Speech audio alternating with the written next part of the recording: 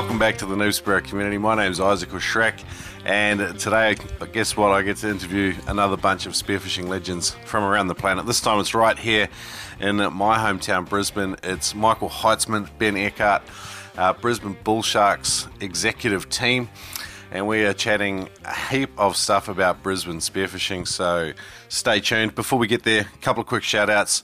The Sydney Adreno Kingfish Cup is happening on the 12th or 13th of November this year. There's an info night on the 3rd of November, which is a Thursday from 5:30. Get involved, get amongst it. If you don't know what's going on, you can go to the USFA website or Adreno and just type in the Sydney Kingfish Cup and get along, because there's a bunch of like random door prizes as well. It's not just going to be any old info night. It's going to be good. Also, Neptonics Tampa are hosting an event to support the USA men's spearfishing team. They say come out for food, drinks, raffle prizes, and a good time with the local divers. 10% off store-wide, with a portion of the sales going to benefit the team. There's a bunch of raffle prizes, but that's at 7610 Industrial Lane in Tampa, Florida. Check it out, October 6th at 6 p.m. Guys, let's get into today's interview, but make sure you go to noobspearo.com, check out the store up there, get yourself a Job for shirt or a Spearo Dad one or a Girls with Gills. Support the podcast, noobspearo.com. Hey, let's get into today's interview of Brisbane Bull Sharks, Michael and Ben. I can't wait to get into today's episode, brought to you with proud partner Adreno.com.au. The Noob Spearo podcast has been partnering with Adreno.com.au for more than 100 episodes, and these guys are awesome. They have huge spearfishing mega stores all over the country. You can shop online or in store. Use the code NoobSpearo whenever you spend more than $200, and you will automatically save $20. That's right, use the code NoobSpearo online or in store when you spend more than $200 and save $20. I love these guys. I remember the first time I brought a spear gun at Adreno.com.au down at the Wollongabba store, and Adreno have been a huge part of the excitement that I have about spearfishing. Check them out at Adreno.com.au. Use the code NoobSpearo to save. Neptonics was founded in 1996, making trigger mechs in a barn in the Santa Cruz Mountains. Solid gear that works was their founding principle, and it still rings true today in every pull of a Neptonics trigger, in every snap of a Neptonics band, and in every whiz of a Neptonics spear gun reel, singing with the power of another big fish. Got a great deal. You can use the code NOOB10 to save 10% off anything and everything at Neptonics.com. It's solid gear that works, equipment you can rely on. Save 10% off any order at Neptonics.com when you use the code NOOB10. G'day guys. Hi, welcome to the Bull Sharks / Noob Spearo, a bit of a Spearo clinic tonight. It's awesome to have you guys with us. I'm surrounded by greats as usual, and I'm the Noob Spearo. So, and that's pretty much typical. These guys all started after me, and they've already far surpassed me, which is pretty typical. So, but my name's Shrek. I host the Noob Spearo podcast, which is like interviews with just awesome Spearos from all over the planet, and these two, I've got Michael Heitzman here, Polish world record holder, and Ben Eckhart, Australian record holder, so some greats tonight. We're going to talk spearfishing. We've got sort of 4 topics we want to cover, and then we're going to have a Q&A. So we'll start off with spearfishing in Brisbane, some personal introductions, then we're going to get into gear, and then we're going to do a bit of safety and freedive training for spearfishing specifically, I think. Michael's created a great outline for us, so we'll stick to that. At the Q&A section, I've got like a couple of giveaways down here for you guys, so let's get into it, I reckon. Michael, you want to introduce yourself? Sounds good. Yeah, so welcome everyone. I'm Michael Heitzman. I'm part of the Brisbane Bull Sharks committee. And this event is something I guess we wanted to organize for quite some time, and really the motivation is, I guess, in the club we have a lot of, knowledge, whether it's being around freedive training, which I guess we get to sort of exercise at least twice a week, but one aspect which I think is fundamental to sort of the formation of the bull sharks, and I think how it all started, is sort of our roots in spearfishing, and I think it's sort of been mentioned by some of the members that they would like to see more with respect to spearfishing, and this is really something that we want to do. So I really listen to or share some of the knowledge around spearfishing. So this is sort of the first episode around introduction, sharing some of the, I guess, hard-learned lessons that we had to find out the hard way getting into spearfishing in Brisbane. But we also have some new other things planned. So, for example, we'll run a trauma workshop shortly. And I guess based on sort of Shrek's suggestion that we're not going to get through all my content today, we'll probably have a second or third iteration of this as well. Hi everyone, for those that don't know me, I'm Ben Eckert. So I'm on the coaching committee for the Brisbane Bull Sharks. I've been with the club for 5 or 6 years now. I think Shrek was was the founding member of the club with the famous Wayne Judge. He just hasn't been around as much in the last year or two. But as Mike said, I think this is a really good opportunity just to start sharing some knowledge around the club from a spearing perspective. We've done a lot of these types of workshops, probably not in such a long format or detailed format with some of the freediving topics, but based on some of the feedback, I think great opportunity to start broadening that a little bit and as I said, share some knowledge around spearfishing. I think not just Mike and I, there's a lot of experience in this club. We've got state record holders in spearfishing. We've got freediving instructors that compete a lot in spearfishing. And then we've got a lot of spearos that just, have dived all over the world and spend a lot of time here just training when they can't get out in the blue. So, good opportunity.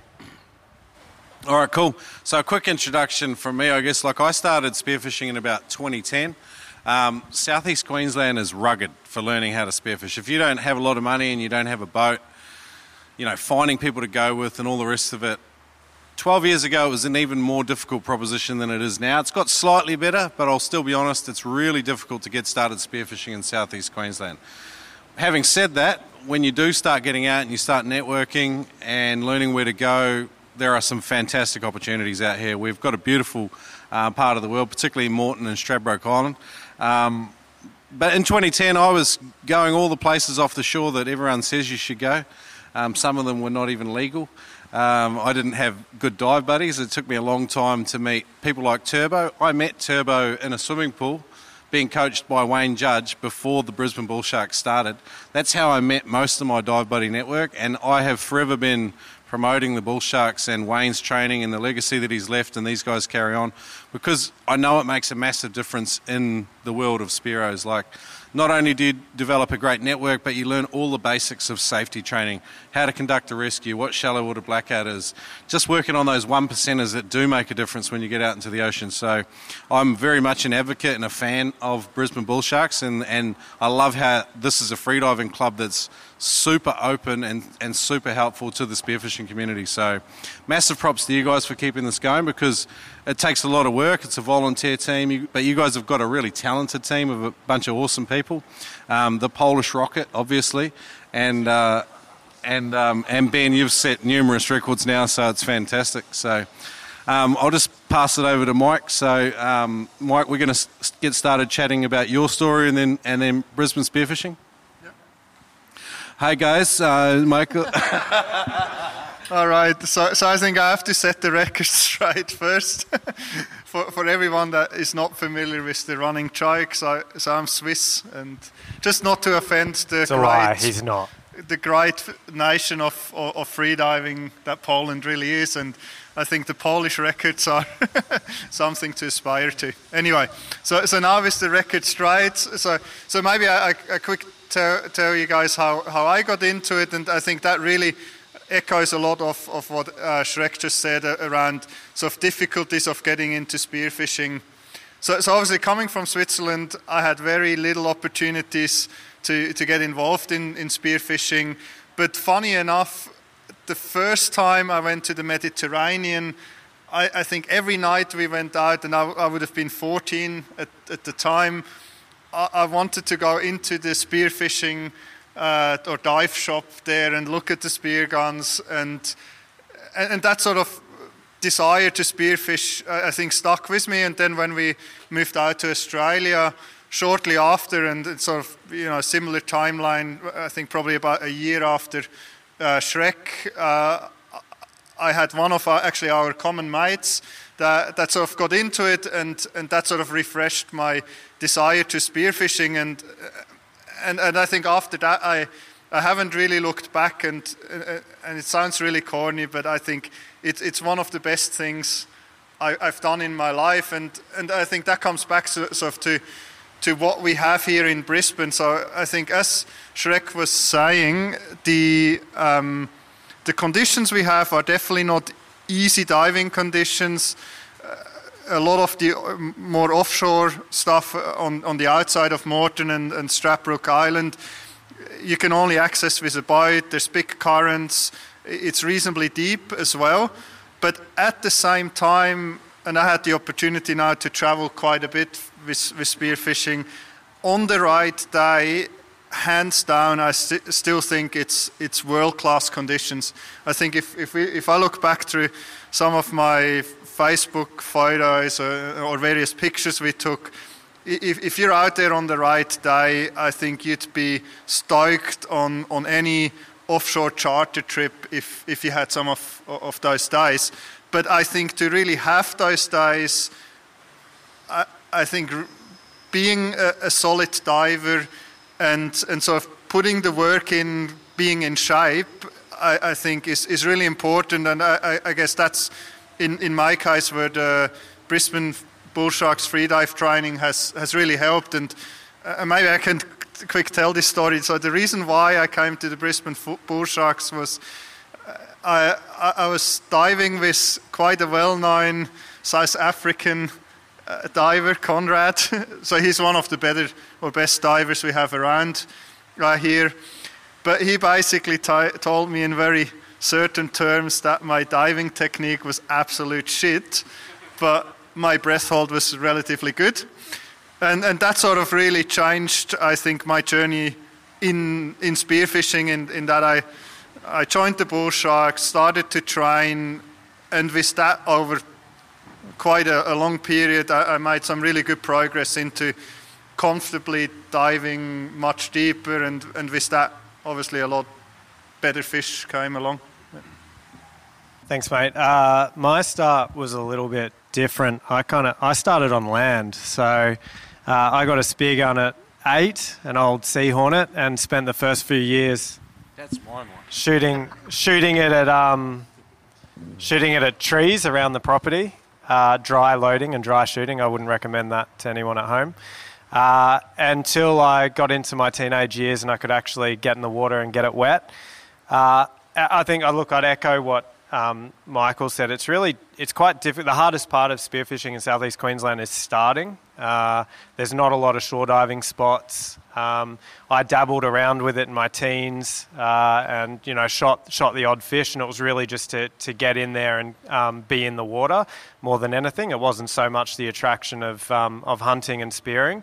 And then in my early 20s, I kind of rediscovered it because I had a bunch of mates that got into it. We were all kind of learning together, making all the mistakes everybody does, shooting some fish you probably shouldn't shoot, shooting and hunting in areas you probably shouldn't hunt. And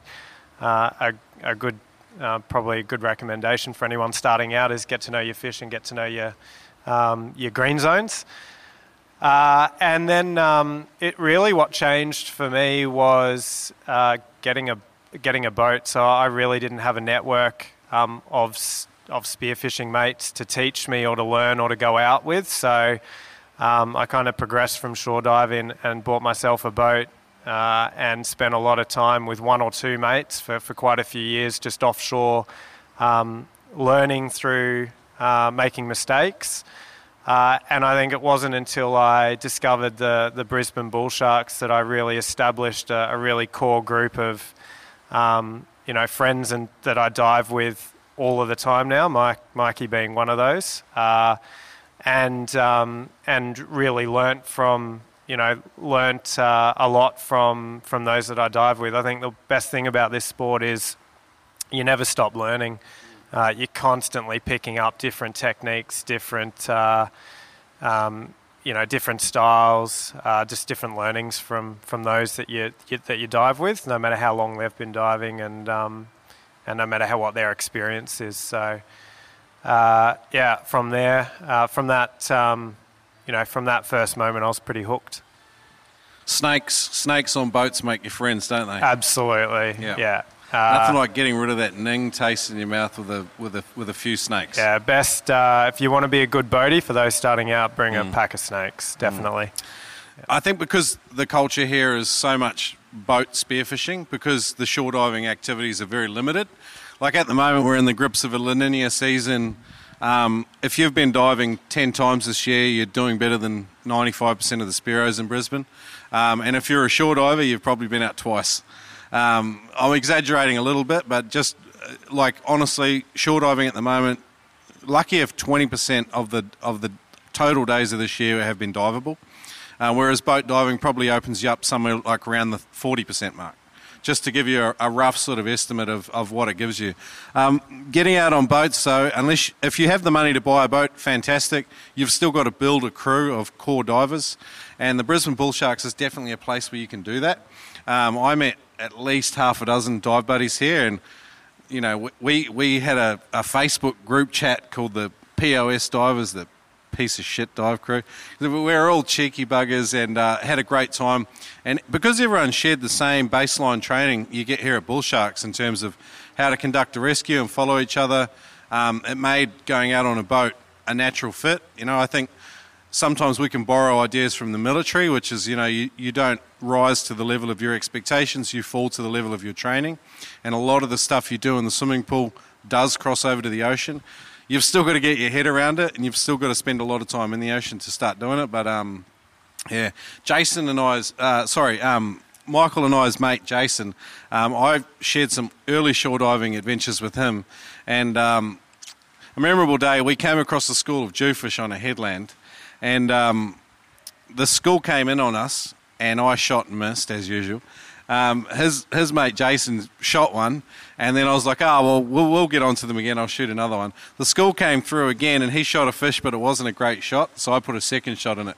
That was the end of the jewfish. He got 2 for the day, and I got none. But he's a great guy, and obviously you carried on with Jason, and he still carried on diving with you. Is he still diving?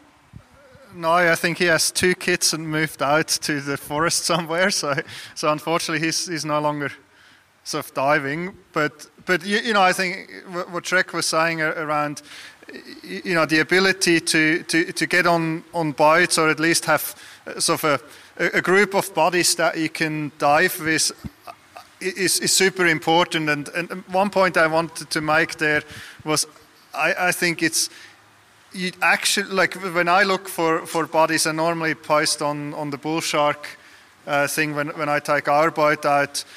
It's not so much about whether you're a good diver, but more so whether you're a good and safe person to dive with and sort of respectful. So I think one thing is really sort of, the way you handle your gun. Like I get super nervous and typically don't invite guys back if I get guns pointed at me, because it feels really terrible. And it does happen actually quite often. And I think, when you get into it, it does take a lot of time to maybe figure out, where you're pointing your gun.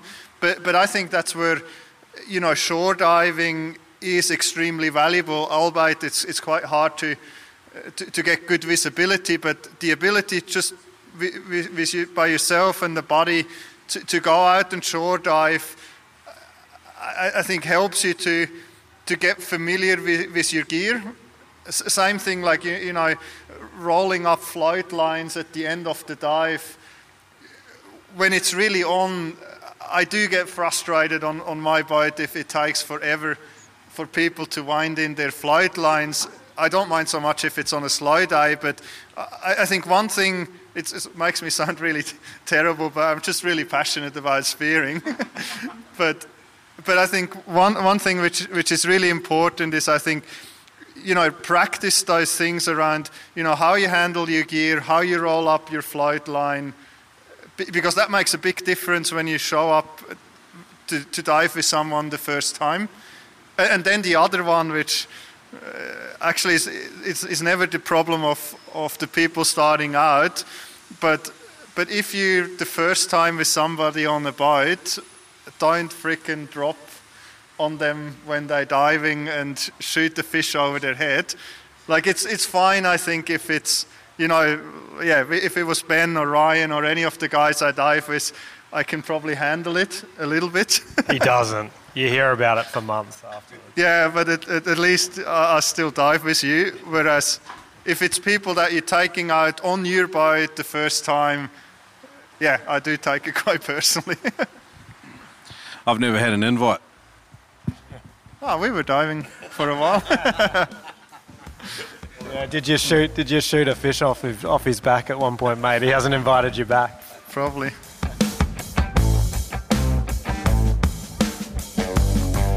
Great news, guys. Adam Stern has made his freedivingfamily.com courses available at a discount for the Noob Spearo community.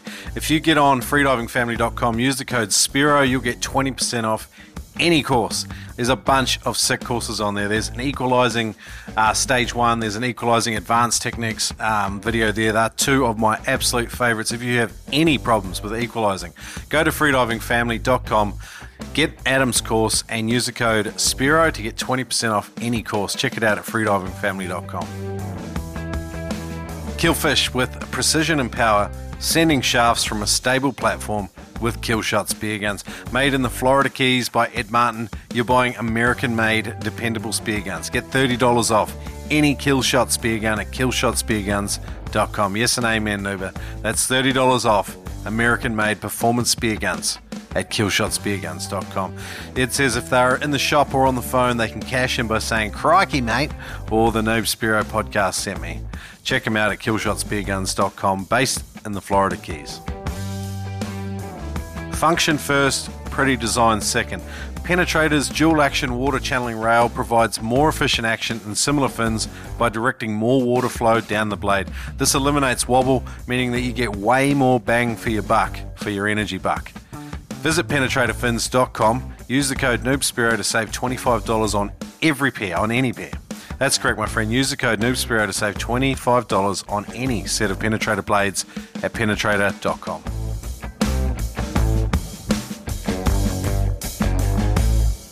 So actually Shrek was the first person that took me out on a bite.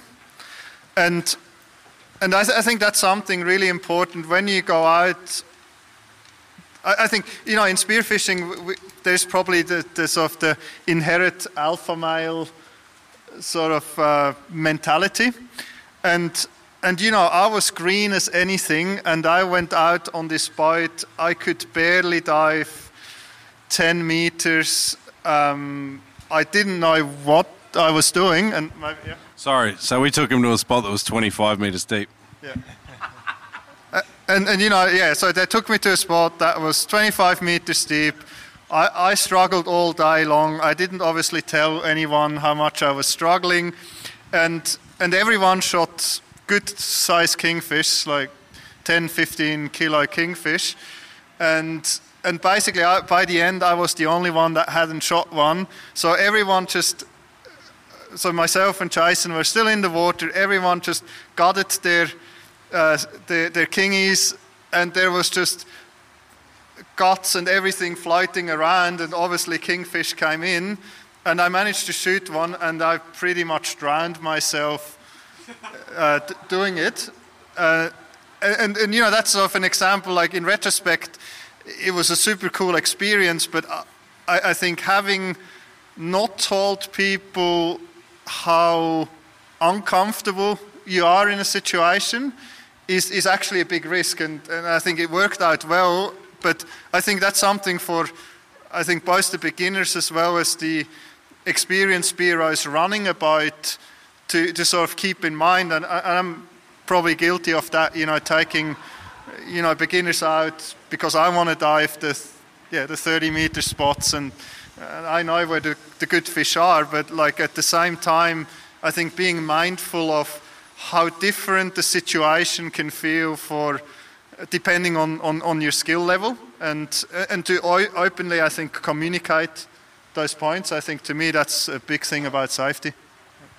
I just wanted to give you all a couple of quick tips for kingies, basically. Like, we might have been in 25 metres of water, but kingies are one of these awesome fish that if someone heads down maybe 15 or 20 metres, they might plug a curious kingie, and then you can hold it down there, and it'll swim around, and then the rest of the school come in on it, and you can slowly pull it up, and the school will come up into 5 metres of water. So even entry-level guys can still sometimes get an opportunity on a good fish. So there's a few different tricks you can use.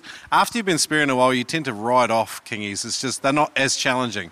And so everyone wants to go more and more challenging. There is an ego game. There's a self-mastery thing there. There's an alpha-type personality where we're always trying to go for the next best thing. But I love eating kingies. I still like smashing them. I don't have any issues with them at all. Yeah, and they're fun to shoot too. I think, but I think to your point, Shrek, even if you can, I think especially if you can get offshore in a boat, you don't have to be diving deep to come across kingies, especially this time of year. And they're so inquisitive. So even if you just find the odd lone kingie just floating through or swimming through, if you got a little flasher, if you just make some noise, make some movement, they will come right in and broadside you and just look you in the eye just to check you out. And I think a really good thing to remember is that they're really inquisitive and they're going to stick around a while. So just don't rush it. You've usually got a fair bit of time because they'll really have a good look at you, and you're able to get a decent shot on them. But they fight pretty dirty, so that's why they're a lot of fun. Yeah, and I think that's maybe another point to pick up about the diving deep side of things. So yes, a lot of the ground around here is quite deep, and if you want to hunt the reef species, all the good grounds, or most of the good grounds, are really deep, I think, compared to sort of the broader spearing standards. So talking 20 plus meters into the 30s and 40s, but it's not necessary, and I think it's quite dangerous to just have that mindset and go out and say, I'm going to dive 20 meters today and just focus on that number. Like in my case, my journey into diving deep after I joined the Bull Sharks was reasonably quick, but I had quite early on, I had some issues around like a lung squeeze that I got because I was attacked by some snakes underwater. But after that, I struggled for probably about a year with getting, sort of lung squeezes on quite shallow dives. But I think that was actually the best thing that happened to me, because I stopped focusing on, going to 25 or going to 30, but I just focused on, diving relaxed, diving comfortable within sort of what I felt were the limits on that day, and now I think I'm back way beyond like sort of that level. That I think that really helped me to push past that sort of that 20-25 meter mark. Maybe the sea snakes don't like Polish people, so something we can all relate to. We're gonna move quickly into gear, because we have got a few topics we want to cover off. Michael's brought in some spear guns. This is a good conventional rail gun. So Mike, do you want to give us a quick rundown? I'll hold it while you sort of give people the... Actually, just before we get into it, how many of you guys spear already? Just show of hands if you spear already. Okay. Well, a half hand there. I like that. That's me too, buddy. What about, who's interested in spearfishing that doesn't spear at the moment? Okay. All right, cool. I'm looking forward to Q&A with you guys, so we'll get into it a bit more. So we are going to go into a little bit of spear gun sort of mechanics. No one wants to be that guy that walks in the shop and you don't know how to use what it is someone's trying to sell you. So if we can just give you a couple of quick insights on the operations of a spear gun, that'll probably be pretty helpful, I'd imagine. All right, yeah, so when it comes to spear guns, obviously there's a lot of different models and shapes and sizes, but the most common setup, and I think for sort of diving around here, to start off with, is really the sort of twin rubber spear gun, so a rail gun, which means the shaft is in a rail, which you will need if you have guns that are more than a sort of a meter long, which around here, we probably talk about lengths afterwards, but so basically a rail gun where the spear is supported in a rail, and then basically there's really not that much to it. So there's the handle. I think having a solid, good handle, I think is really important. The brand and type, or whether it's a carbon versus an aluminium spear gun, I honestly think it's overrated, and I know my wife is gonna take that out on me. I'm a gearhead, so I like my good gear, but honestly, I think the quality of the gear, as long as it's decent, it's not what makes you a good spearo, I think. Yeah, look, I think I just add. So if I'm going to suggest kind of starting out what kind of gun and gear you'd look for, personally, I think I like to keep things really simple. A twin band, 1.1 to 1.2 meter gun, rail gun. You can either have a closed muzzle or an open muzzle. A closed muzzle so this is an open muzzle. So you can see at the top there, it's completely open. It just makes it a little bit harder. You've got to get used to guiding the shaft or the spear back into the gun. Where it's closed, it's just kind of a little bit of a plastic kind of cover over the top that just allows you to guide the spear back in, and just makes it a little bit easier to kind of reload quickly. Personally, I don't think it really matters, especially when you're starting out. And then a 1.1 to 1.2 metre gun, particularly in southeast Queensland, will cover you for pretty much every type of diving and every type of fish you're chasing. You know, if you get a 1.1, 1.2 rail gun to start with, that's a gun that's going to last you forever. You can take through. You know, you'll probably progress, and you might get a few different guns for different scenarios as you get a little bit better. But personally, keep it really simple. Low maintenance, really easy to manage when you're in the water and reload, because what you don't want is that complexity. Personally, I'm not a big fan of rollers because there's a fair bit of complexity that comes with those. Yeah, simple. Just keep it simple. That's kind of my approach. And I think the other thing when it comes to lengths, I think that range, so 110 to 130, I think is the ideal range around here. But I think the other thing you have to consider is your size. So if you're a smaller person, if you're a smaller person, I think it's worthwhile going for a slightly smaller gun, because it will make the loading so much easier. But if you're 1 meter 80 plus, I would go straight for the 1 meter 30, particularly if you're planning to do multiple or more bite diving. If you know or you don't currently have access to bite diving, I reckon that 1 meter 10, 1 meter 20 is the perfect size. If you already have a bite, or you sort of joining a group of people that are diving with bites mostly, I would go straight to 1 meter 20 to 1 meter 30. I think with most guns, even if you bought a closed muzzle, you can usually change out the muzzles pretty easily. So if you do get to the point where you felt that you wanted to move to an open muzzle gun, you don't necessarily need to replace the whole gun. What I'd recommend for every beginner is to dive with a float line. Actually, I'd recommend everyone to dive with a float line. Do as I say, not as I do, because I don't. But you've got two options when I talk about float line or an alternative. So you've got a reel gun, where you've got a reel that's attached to the gun, like this one over here Mikey's going to get. So you can see there's a reel there. It's probably got 50 to 70 metres of line, and that's attached to your spear. So in that scenario, you shoot a fish and the fish starts running with your spear in. similar to a fishing rod, it's going to run and going to strip line off your reel. Now, the challenge with that is you've got nothing connecting your gun to yourself. You don't want to because it's quite dangerous. Whereas opposed to having a float line and a float, you can shoot a fish, you can let go of your gun, and the fish will run until the float, and the float will stop you losing your gun, losing your gear, and you can slowly tease the fish up by pulling in the float line. It's a lot easier. It's a hell of a lot safer. 100%. So I recommend just conventional gun. Don't worry about a roller. Don't worry about a reel. You want a classic conventional spear gun with a 10 or 15 metre rig line onto a float on the surface. Some people call it the 10 metre or the 15 metre float line apprenticeship. It just gives you a really nice basic setup that's going to give you the best experience. The last thing you want is complication when you're just starting. Keep it super simple, because you've got enough to worry about with the ocean conditions, getting rid of surface chop and your snorkel filling up.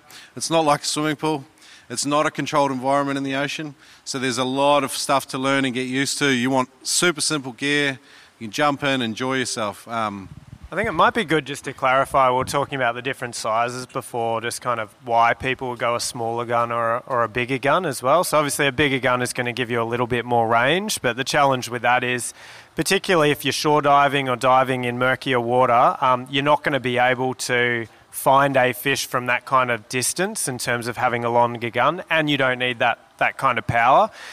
When we talk about a 110 to 120, that's that really good mid-range size that's small enough for you to do shallow water, some shore diving, particularly in murky water where you're trying to sneak up on fish and get quite close to shoot them. But it's also big enough to give you range and power that when you do progress to some deeper water, blue water diving from boats, that you've got enough power when you do come across some of your larger fish that you can't get as close to, and you do need a little bit of range and enough power to punch through them. So that's kind of the, why we talk about the different lengths.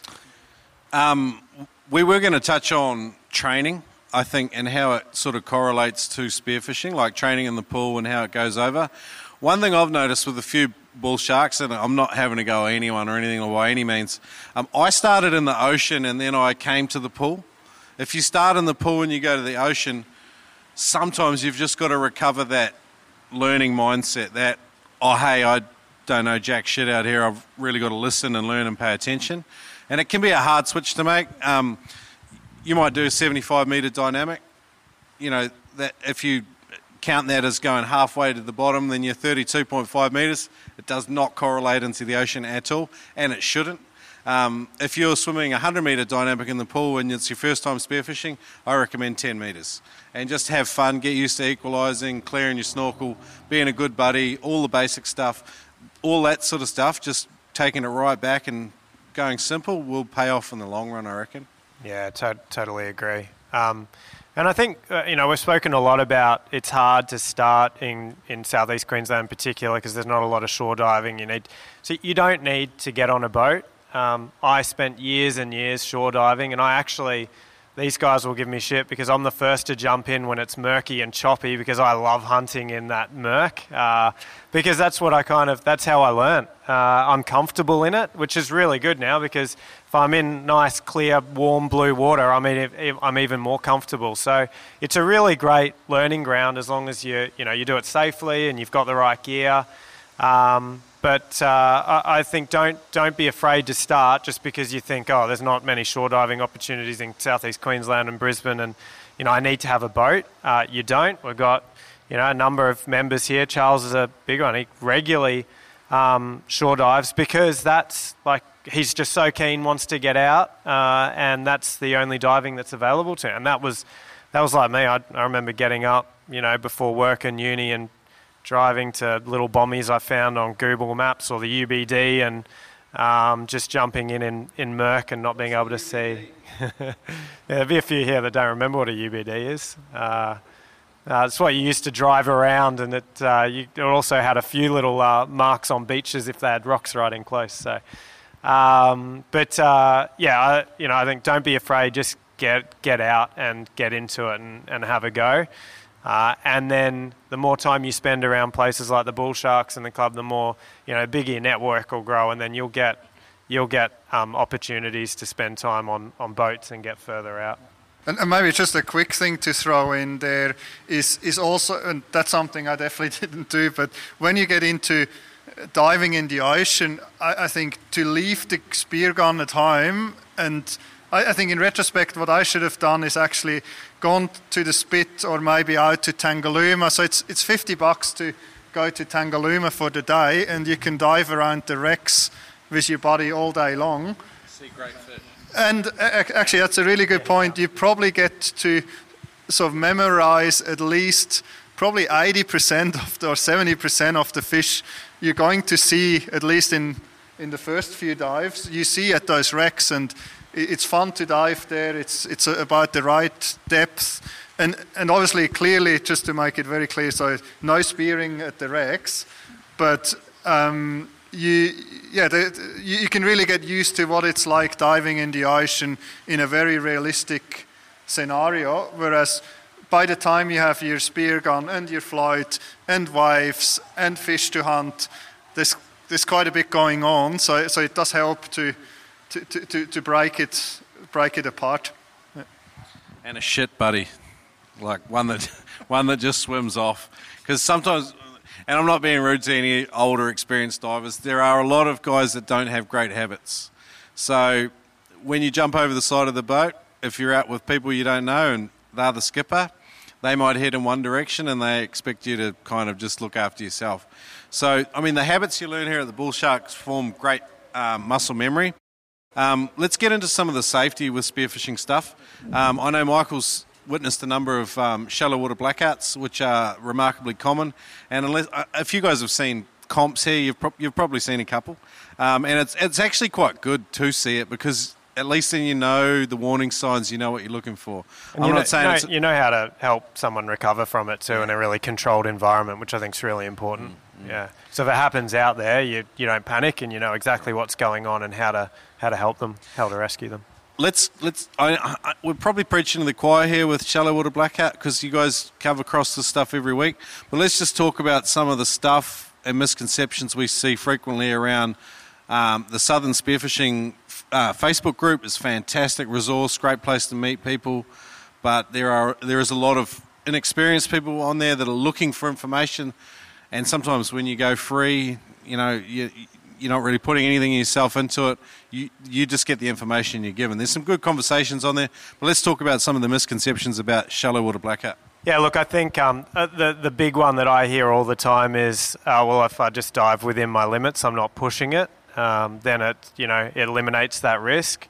And again, I acknowledge that there's a lot of members here that have spent a lot of time on this and are really aware of it. But I think that's a really big misconception.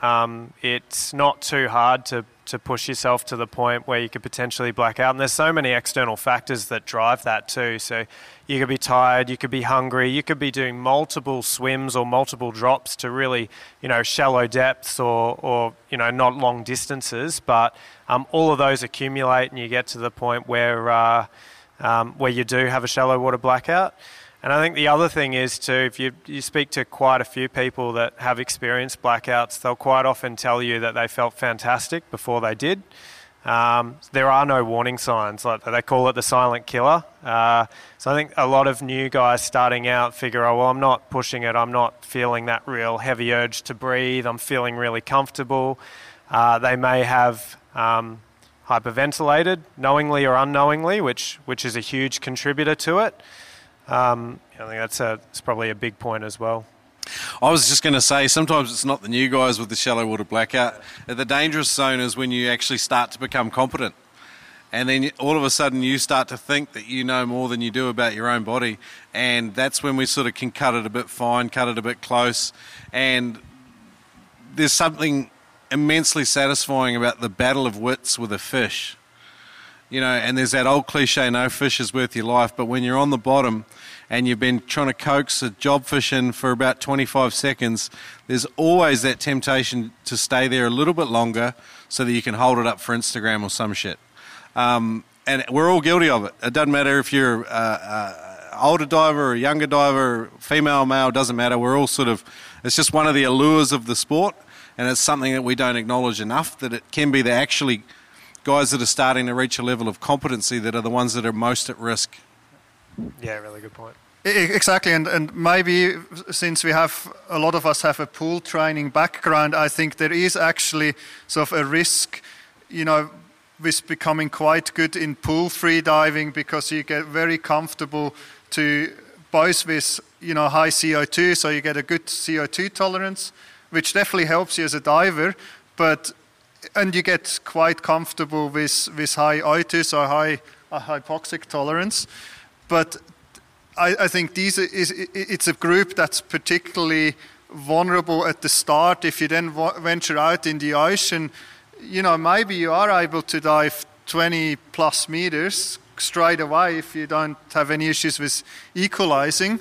But the problem then becomes there's so many other factors, like as Rick was saying, hunting a fish, or once you actually shoot the fish, fighting that fish to the surface, or getting tangled in your float line, where suddenly all those things you sort of internalized in the pool and that worked very well in the pool suddenly don't apply anymore. And I think that's sort of when it gets dangerous. Maybe from my side, as Shrek was saying, I've been involved in two, not personally involved in that. I was the one that had the blackouts, but I was involved in two reasonably severe shallow water blackouts. I think one was literally half a minute away from, or probably less than half a minute away from being the end of it. And the other one, how much time do we have? Yeah. So maybe I tell the one that wasn't so severe, but I think it's a good example. So I was diving with this group of guys that haven't dived before. That guy was diving quite average the whole time, and one of his buddies got the spear stuck in 18 meters, and there was so much current, so I got everyone back on the boat. We had a buoy on that spear, or on the gun, and basically we're sitting on the float. I said, look, there's a lot of current, somebody jumps in with me, I'll dive down, I'll get the spear, and somebody just spots me from the surface. And then, so we do exactly that. I jump in, breathe up, start swimming.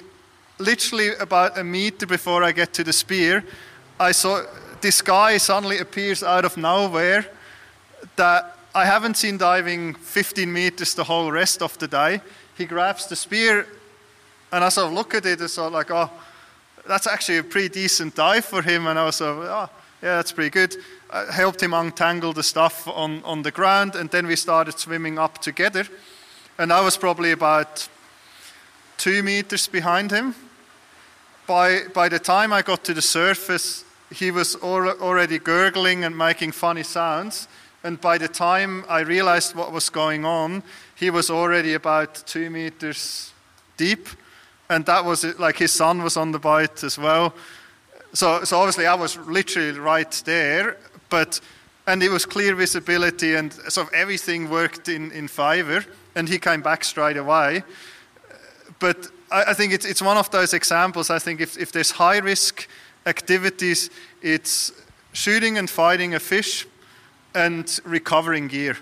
I think, particularly recovering gear, I think people forget the amount of effort that can involve. Or chasing numbers. Yeah. Yeah, and that's a good outcome when a Polish guy rescues you and gives you mouth-to-mouth on the surface. Because, believe it or not, a lot of people don't have a buddy there on the surface looking at them when they black out. And that's the silent killer, as Ben said. It's easy to kind of treat this as cliche after a while, and we kind of forget some of the stuff. Following safe systems of diving, like where you have a great buddy protocol, like it'll serve you so well in the future. You get more fish, you have less drama with sharks. You celebrate the victories. You see when your mate does something awesome. Like you put more second shots in fish, and so more goes over the side. Not only are there huge safety benefits, because your buddy is your only bit of safety equipment, but you also have the practical teamwork benefits of spearfishing as well. I think we've seen a massive cultural shift over the years. I think bull sharks is a great part of making safe divers in Brisbane waters, but we've still got to do it. We've got to put it into action. I've had trouble with this, and I've been preached to for 12 years about safe diving, and I still am guilty of doing the wrong thing at times, and I just want to be honest about it. Yeah. One thing I've found in order to be successful with a good buddy protocol is talk about it before you get in the water, have a plan. And I like that scuba diving protocol. One guy who's about to dive is the leader. That means you, as the buddy, follow them wherever the hell they want to go. Even if you're like, oh man, there's no fish over there, you dumbass, you've still got to follow them. Let them punch out their dive. When they come back to the surface and they're okay, you don't have to do a surface protocol, but just stay 15, 20 seconds, pay attention to them, particularly if they've pushed it. Then it's your turn to lead, and then the other person, they follow. It's as simple as that, and yet we mess it up every time we get in the water. Yeah. And maybe just one other quick thing, which I've observed now quite a few times, is I think a lot of people dive with too much white. And that's, I think, it doesn't help you prevent the shallow water blackout, but if it does happen, the chances of not sinking to the bottom are so much greater, and that's a big part of it, obviously. And maybe to give the tip there, and I think the reason why people get it wrong is because it does feel nice diving with a lot of weight, because it makes the dive down very, very easy. And I've literally dived with people that had to kick once or twice from the surface and then free fall to the bottom, which obviously means, like, if you breathe out, and typically that happens when you have a shallow water blackout, it's quite common that people expel some air, which then means you obviously sink down. So I think a safe way to figure out, to be on the safe side, is really to fully exhale, and you should not sink down on the surface. There's a caveat to this, because if you start offshore diving, you are overweighting for a reason, and that's so that you can hunt effectively in shallow water. The problem is when you take that habit out onto the boat. So if you're a shore diver, 80% of the time, you're probably weighted so that you're neutral at 4 or 5 meters. When you go out in a boat, you want to take at least a weight or two off. And that's just a good sort of rule of thumb. Yeah, it's a good call. But that's kind of where the habit comes from. But like Michael's saying too, we all just want an easy descent. But really, if you think about it, you think, no, I don't want an easy descent, I want an easy ascent. You know, because you've still got to work. If you're down deep and you're neutral at 10, you've got to work all the way till, 7 or 8 meters below the surface.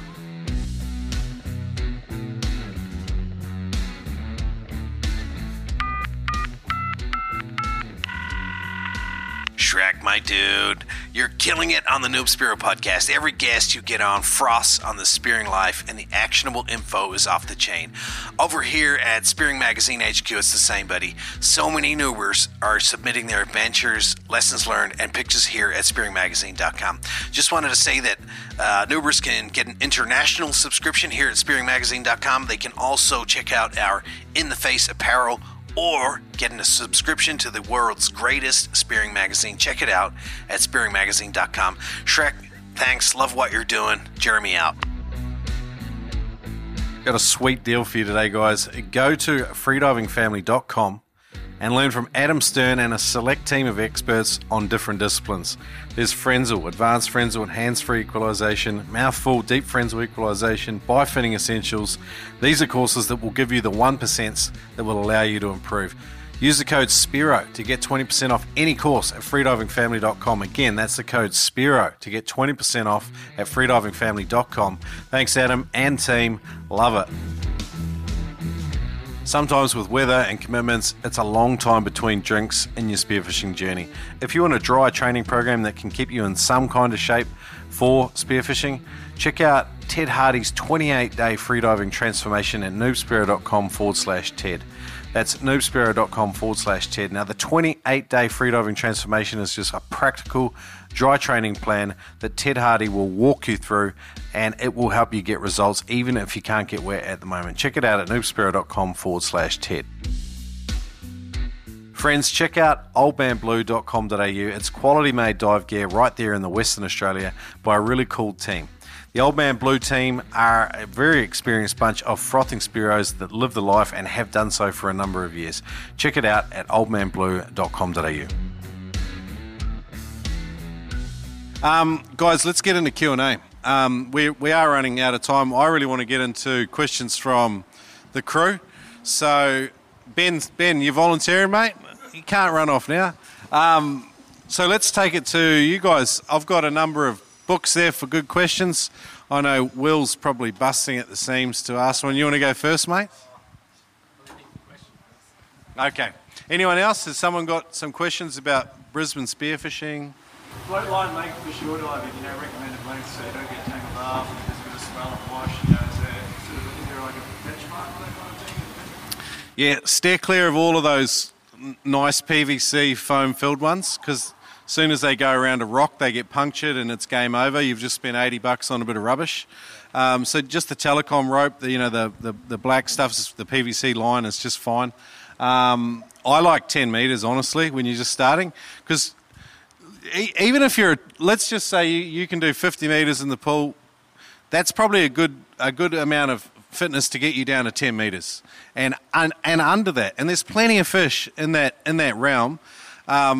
And you also fine-tune a lot of hunting techniques, because learning to duck dive quietly and not make a lot of noise when your buddy's on the bottom in front of you, like, they seem like real basic bananas when you've been spearing a long time, but when you're just starting, just getting in that, those reps is just huge. But you guys? Yeah, I'd say 10 to 15 metres. I think at the end of the day too, you just got to remember, the length is really just to cover your depth. So if you're not diving more than 10 metres, and particularly if you're shore diving, you're most likely not going to need to dive more than 10 metres, and even if you're able to, then 10 to 15 metres is plenty. You just need enough to get you down quietly, get to the bottom and hunt. It's not necessarily about how much length you've got on the surface. Yeah. Charles?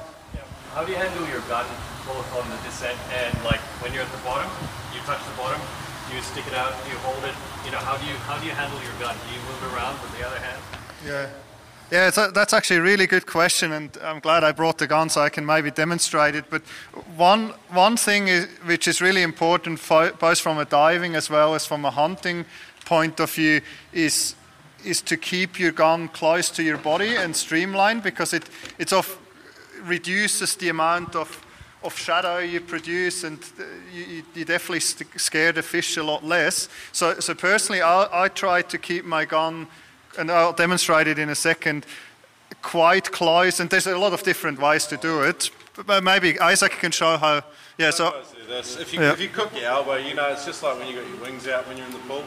Hydrodynamics are massive, so something like this, when you're on the bottom, just extend out. It's funny you asked that, Charles, because I was actually, when we were out last week, I was actually really conscious of what everyone was doing, because I noticed that we're all quite different. Essentially, you achieve the same result. We all dive with our gun really close in, really streamlined for your descent. But I was actually watching Mikey, because how he does it. He holds it. It seems really comfortable and easy for him, but it's quite awkward for me doing it the same way. So yeah, so the way I do it, so when I duck dive, I have the gun out to sort of get leverage, and then when I go down, I fold the gun back and I hold it like that. Yeah. It's pointing the other way though. That's where I find out how they hold it. Yeah, I find that's quite a comfortable way of holding it, and then all the way up to the bottom, I normally, when I get to the bottom, I just lie the gun down without even pointing it out, and just wait before fish come in, and only once the fish is in shooting range, bring the gun forward and take the shot. And then the other thing which I found to get an accurate shot is really to always try to get into the same shooting position. like if I look back at fish I miss, it's always because I do some weird top-down or bottom-up shot. So really forcing yourself to be as aligned with the gun as possible. And all, I think everyone has their own way of aiming and shooting, which is a whole other topic. But I think trying to always get into the same shooting position rather than trying to fluke it or, yeah. That's really good. I like that, the systematic approach. I don't do that, so I learned something there. But that soldier, I think, just for people listening to the podcast, the posture Mike was demonstrating was like a soldier holding the butt of a rifle, essentially, and then letting it fall forward on the bottom. Sorry, I saw hands. Will's ready. Yeah, I know it's bad luck to ask where spots are, but how do you find spots? I've heard, like using Google Maps, I've heard using electronics and sounders, but what are you actually looking for before you go on your dive, and then when you actually get out there and you've got a sounder, what exactly are you looking for? And does it depend on what kind of fish you're looking for? And if I want to get in there and find something instead of just floating. It's a really good question, and there's a shitload to it. So the most popular way when you're out on a boat is to find structure, and you want to find the front of that structure where the current's pushing up onto it. That'll be where most of your bait aggregate, and then you get your larger fish swimming in and around. Having said that, it depends what you're targeting. If you're targeting reefies, like Michael loves to chase really exotic, difficult reefies, which require good bottom time and deep diving a lot of the time off Brisbane, that can be really, you're just trying to get out off the beaten path, which is where every other diver goes. And then and you can be looking for all sorts of things. Sudden depth changes, thermoclines. I love looking for bait aggregations though. If I've got a sounder, that's what I do. It's the same thing when you're shore diving though. You're looking for lines of reef, and you want something that doesn't have too much current because you've got to swim. But yeah, again, same principles apply. You're looking from the surface for bait aggregations. If you can see 3 schools of different species in one area, that's going to be a really good spot to have a look at. Cave structure, anywhere that will provide fish with protection and obvious food sources. So obviously bait's going to be a massive one for large predatory fish, but these guys have probably got a shitload more. Google Earth's fantastic, as you mentioned. You can see obvious reef, particularly on the background of sand, white sand. Navionics, even the free version, it'll show you depth contours, it'll show you reef marked out, any obvious structure, artificial reefs, wrecks. They're great points of aggregation for species as well. Yeah, so my point there would basically be, I think around here there's not really a secret spots or very, very few in that most spots you'll find on Navionics. I think where the secret is and where I think the only recipe is time in the water is to figure out which location of that spot. So, to figure out that a certain reef exists is very easy, but to figure out which part of that reef is good in which conditions, I think that's where sort of the experience comes in. And I think spending time in front of your computer, figuring these things out, so looking at Navionics charts, but what I often do if you have like this really classic dive where either you dive a spot that suddenly works and has never worked before, or you just have a super good day. Normally what I'll try to do is look at all the charts I can find, like things like currents, temperatures, you name it. And there's a lot of resources if you go on the Cyro type pages, just to figure out why this worked, just to get ideas in my head, when to go to which area. Yeah. Sometimes when you tap into some experience and you go out with experienced Spiros, you're tapping into hundreds of hours of research. Like if you're going out with Michael, he's put that much thought into this stuff, you can leverage that and you can leverage it to your advantage. Having said that, secrecy and not telling anyone else where you go or taking GPS marks with you and doing all these dirty things, they will never make any friends and they burn reputations very quickly. So take advantage of the network you have here in the Bull Sharks. These guys have spent a long time thinking about this stuff. Some days you go out and if you're in the right place at the right time, it's on. And if you're in the wrong place, just because it worked last week, it's just quiet and you're going to spend all day working for nothing. So good Spearos were often good line fishermen in a former life. I was a shit line fisherman. Yeah, me too. Definitely doesn't apply to me. That's why I had to jump over and just start spearing. More questions, guys? Down the back here. Do you guys like to warm up when you get out there? Ooh, good question. Warm-ups. Yeah, that's a really good question. I probably, if I wasn't so keen just to get in the water and shoot fish, I would. I tend to do a bit of a dry warm-up. So similar to freediving in the pool, a bit of stretching and a bit of breathing, and some long stretches. But apart from that, I don't do a lot of in like wet warm-ups with hangs or anything like that. Usually just the first couple of dives, though, is the warm-up, so not pushing it too hard or too long, just nice shallow dives, just really comfortable, really relaxed, just to kind of get into it and get comfortable. Yeah, I would second exactly everything Ben said. So I normally do some breathing exercises on the way out, just, some big exhales, inhales, a little bit of chest stretching, and then taking the first few dives quite easy, like not really pushing it until I sort of have three dives under the belt. Yeah.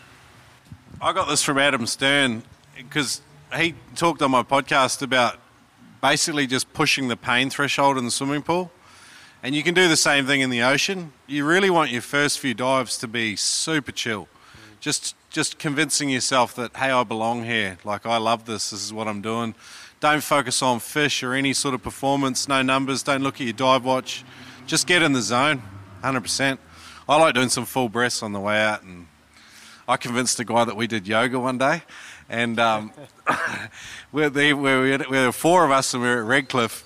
And he went to the toilet and I convinced the other guys that we did a yoga routine before we got on the boat. And anyway, we got this guy in Downward Dog and then pretty much just let him know that he was in the middle of a great joke. Spearos are real shit at warm-ups. This is like proper freedivers, they do this stuff properly, like stretching and stuff like that. I find with long periods out of the water, the biggest thing that affects me is comfort. So if you've got some diaphragmatic if you just feel good in the chest, you get down to 15 metres, you just don't feel like shit. That makes a huge difference. You just want to be relaxed. Spearfishing, like freediving, is you're chasing that zen sort of relaxed state. Yeah, the only point I was going to make, don't jump in the water without your gun, because it's literally, I promise you, it will be the day you see a wahoo right under the boat, and it's normally the first drift where they're there. So we got time for one more, guys, and then we better pack it up. He's got a Spearo Dad shirt on. Sorry, man. No, we'll have two questions. Both of you go. You go first, mate. Looking for healthier shark experiences. What are your suggestions around being more comfortable around these creatures? You had to ask a big question at the end. Oh yeah, we could talk about that. So this is where all the stories come out. Ben likes hunting in less than 5 metres because basically in less than 5 metres you never see sharks. See them, yeah. They're there. They see you, the but one you that don't gets know you, about you them. never see. Yeah. I think time in the water with them, and you really get to understand their behaviour. You get a lot more comfortable. They seem to relax around you when you're a lot more comfortable as well, as in my experience. I think to take a really big topic that you could talk about for ages, that's probably the crux of it. It's overly simplistic, but a lot of people compare sharks to dogs in terms of absolutely. If you're submissive or you have, if they can tell you're terrified, you probably seem like a more tempting target. So confidence is massive, but being around other people that have been around sharks a lot is a massive help, because you just it's a monkey see, monkey do kind of thing. Yeah, I think to avoid any of those confrontations, again, like Shrek said, confidence, so kind of make sure you square up to them, look at them, dispatch your fish really quickly. That's a big one as well if they're getting a bit towy. Not so much getting it out of the water, but if you can get it out of the water and onto a boat as well, that's helpful. And if you do ever have them get a little bit aggressive, just again, that confidence, just at them, give them a poke with your gun, and they'll tend to back off and really keep their distance after that. Because they're usually just a little bit inquisitive. They're like puppies. And maybe from my side, sort of another angle, I think also knowing when to quit. Yeah, you know, at times if it doesn't feel right, just get out, go to another spot. I personally don't particularly like diving with sharks. Since I had a kid, I sort of refused to dive in less than 10 meters within some of the sharky spots, just because I can't justify the risk. Like I'm convinced the shark that you see is not the shark that is a problem. Like as soon as you see the shark, I think you're pretty good. The other one is working as a team, like just sticking together. You have a better oversight where the sharks are, and if you're really keen to dive and get some fish up in really sharky conditions, what we sometimes do is double dive. So 2 people diving down, 1 backing up and swimming straight for the fish as soon as it's shot, just to get there before the sharks get to the fish. We do that a fair bit, particularly Mike and I, but again, as long as there's usually 3 or 4 divers in the water, so we have 1 safety and then two of us will dive. But yeah, get out of the water if you're uncomfortable. It's not worth it. Did we cover that pretty well? A couple of baseline stuff there. Over here, last question. No worries, you just have to buy a t-shirt. Actually 2 t-shirts, Bull Shark shirt and a Noob Spearo one. First one is about the spear gun itself, and with the double band, the front band and back band, how do you know which one do you load first and which notch? Oh, that's a good question. So the way they sit in the muzzle, I'll load the one that's... Hang on, we'll give you a practical demo. I never realised there was actually a way to do this properly until someone showed me, years after I started. Always the bottom one, yeah? All right, So- top one. Top one through. So in my opinion, it depends on what sort of shaft you're running. If you're running a shark fin shaft, you have to do the top one first, because otherwise you can't get the back one in. Yeah. But if you're running notched shafts, I light the bottom one first. This is a notch shaft. Yeah. You can see the indents in the shaft, yeah? Shark fins sit prime. So this is how I was one shown by the great Larry Gray from Penetrator. So he said, always load your top one first, you bring it through underneath, and you load that one first, and then you load your bottom one over the top. Yeah. But yeah, on a notched shaft, I do bottom, top, and it works fine. So what you probably get from that, it doesn't really matter. As long as it works and the bands are Yeah, not as long as it tangled up. Yeah. Yeah. The beauty of these guns is they're pretty simple. Like, honestly, they're very forgiving. We're all loading the same gun in different ways. So, and some people don't even have the strength to get it back to the far tab. So sometimes with shafts, it'll have a notch halfway down or a tab halfway down. They call that a loading tab, just to purely make it easy for you. So you get it on the loading tab, then you can adjust your position and pull it back the rest of the way. But yeah, it's just, once you've done it 100 times, you just kind of like, oh, it's easy. But you forget how hard it is too at the start. What was the second part of your question? The second one was for shore diving, and like when you have like a headland that you want to hit and investigate for the first time, and obviously you don't want to spook by just swimming out there, is it best to get in like up current and then just float in from and then go out and back in, or is it like I don't know? It's very situational, man. And it depends on who you're with and what you're doing. Like, every headland's different. I think work out a plan with your buddy before you get in. Have an entry plan and also multiple exit plans sort of in place. Because if the current changes, and I've seen this happen before, you can start, like in a rip current or an eddy and you're headed out. So you need to have maybe another exit plan, a backup plan. I tend to like heading out wide and then working my way back in, because I know that if I work my way all the way out there and then I get cramp, I got to kick all the way in. Whereas if I've started out wide and then I'm halfway home before I get cramp, I'm like, I'm just going to carry on. But in saying that, everyone's kind of different, and it's just sort of working with your buddy for the best outcome. He might have a plan and know the area better than you. So I tend to go with the most experienced person's idea of how we should do it. And then you can't go wrong. I tell you what, in spearfishing, there's a lot of dominant personalities. Like, I'm a pretty sort of dominant guy sometimes, and I'll be out on someone else's boat, and after a while you start to go, no, it's not going to work, let's go out there. So, if you just go with the flow sometimes and you tend to lean on the experienced person, sometimes they really like that, man. Because, it's a very independent, autonomous sport, so there's a lot of strong personalities. So working with people and coming up with a plan together will do you massive favours. Yeah, I think that summarizes it well. I think we have to wrap up because otherwise the pool gets upset with us. But I think we have a lot more time, so we booked some tables at the Stein and Woods, which is literally just on the other side of the pool.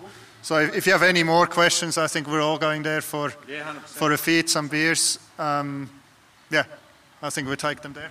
Thanks, guys, for the invite, and awesome with the Bull Sharks, both of you guys with all the work you're doing, and everyone else involved in the club too. So thanks for inviting me as well. Thanks for coming, mate.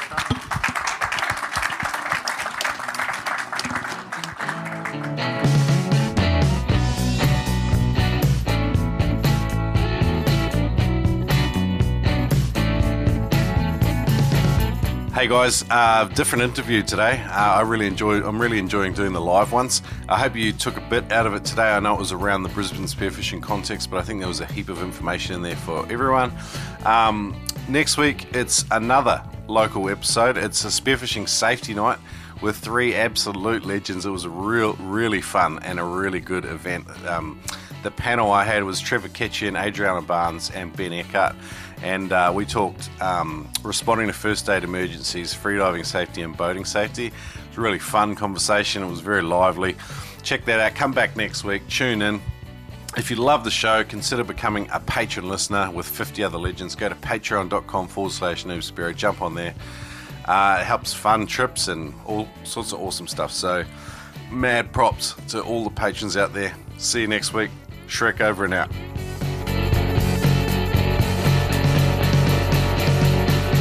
I just love a functional and simple spear gun that I can trust when I pull the trigger.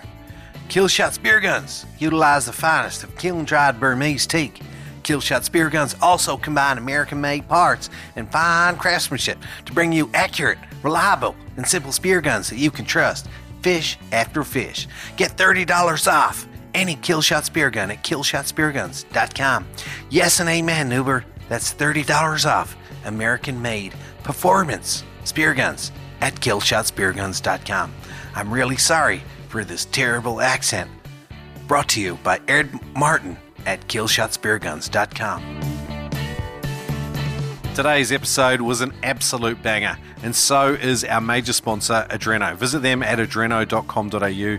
They have a huge range of equipment. You can find it at adreno.com.au.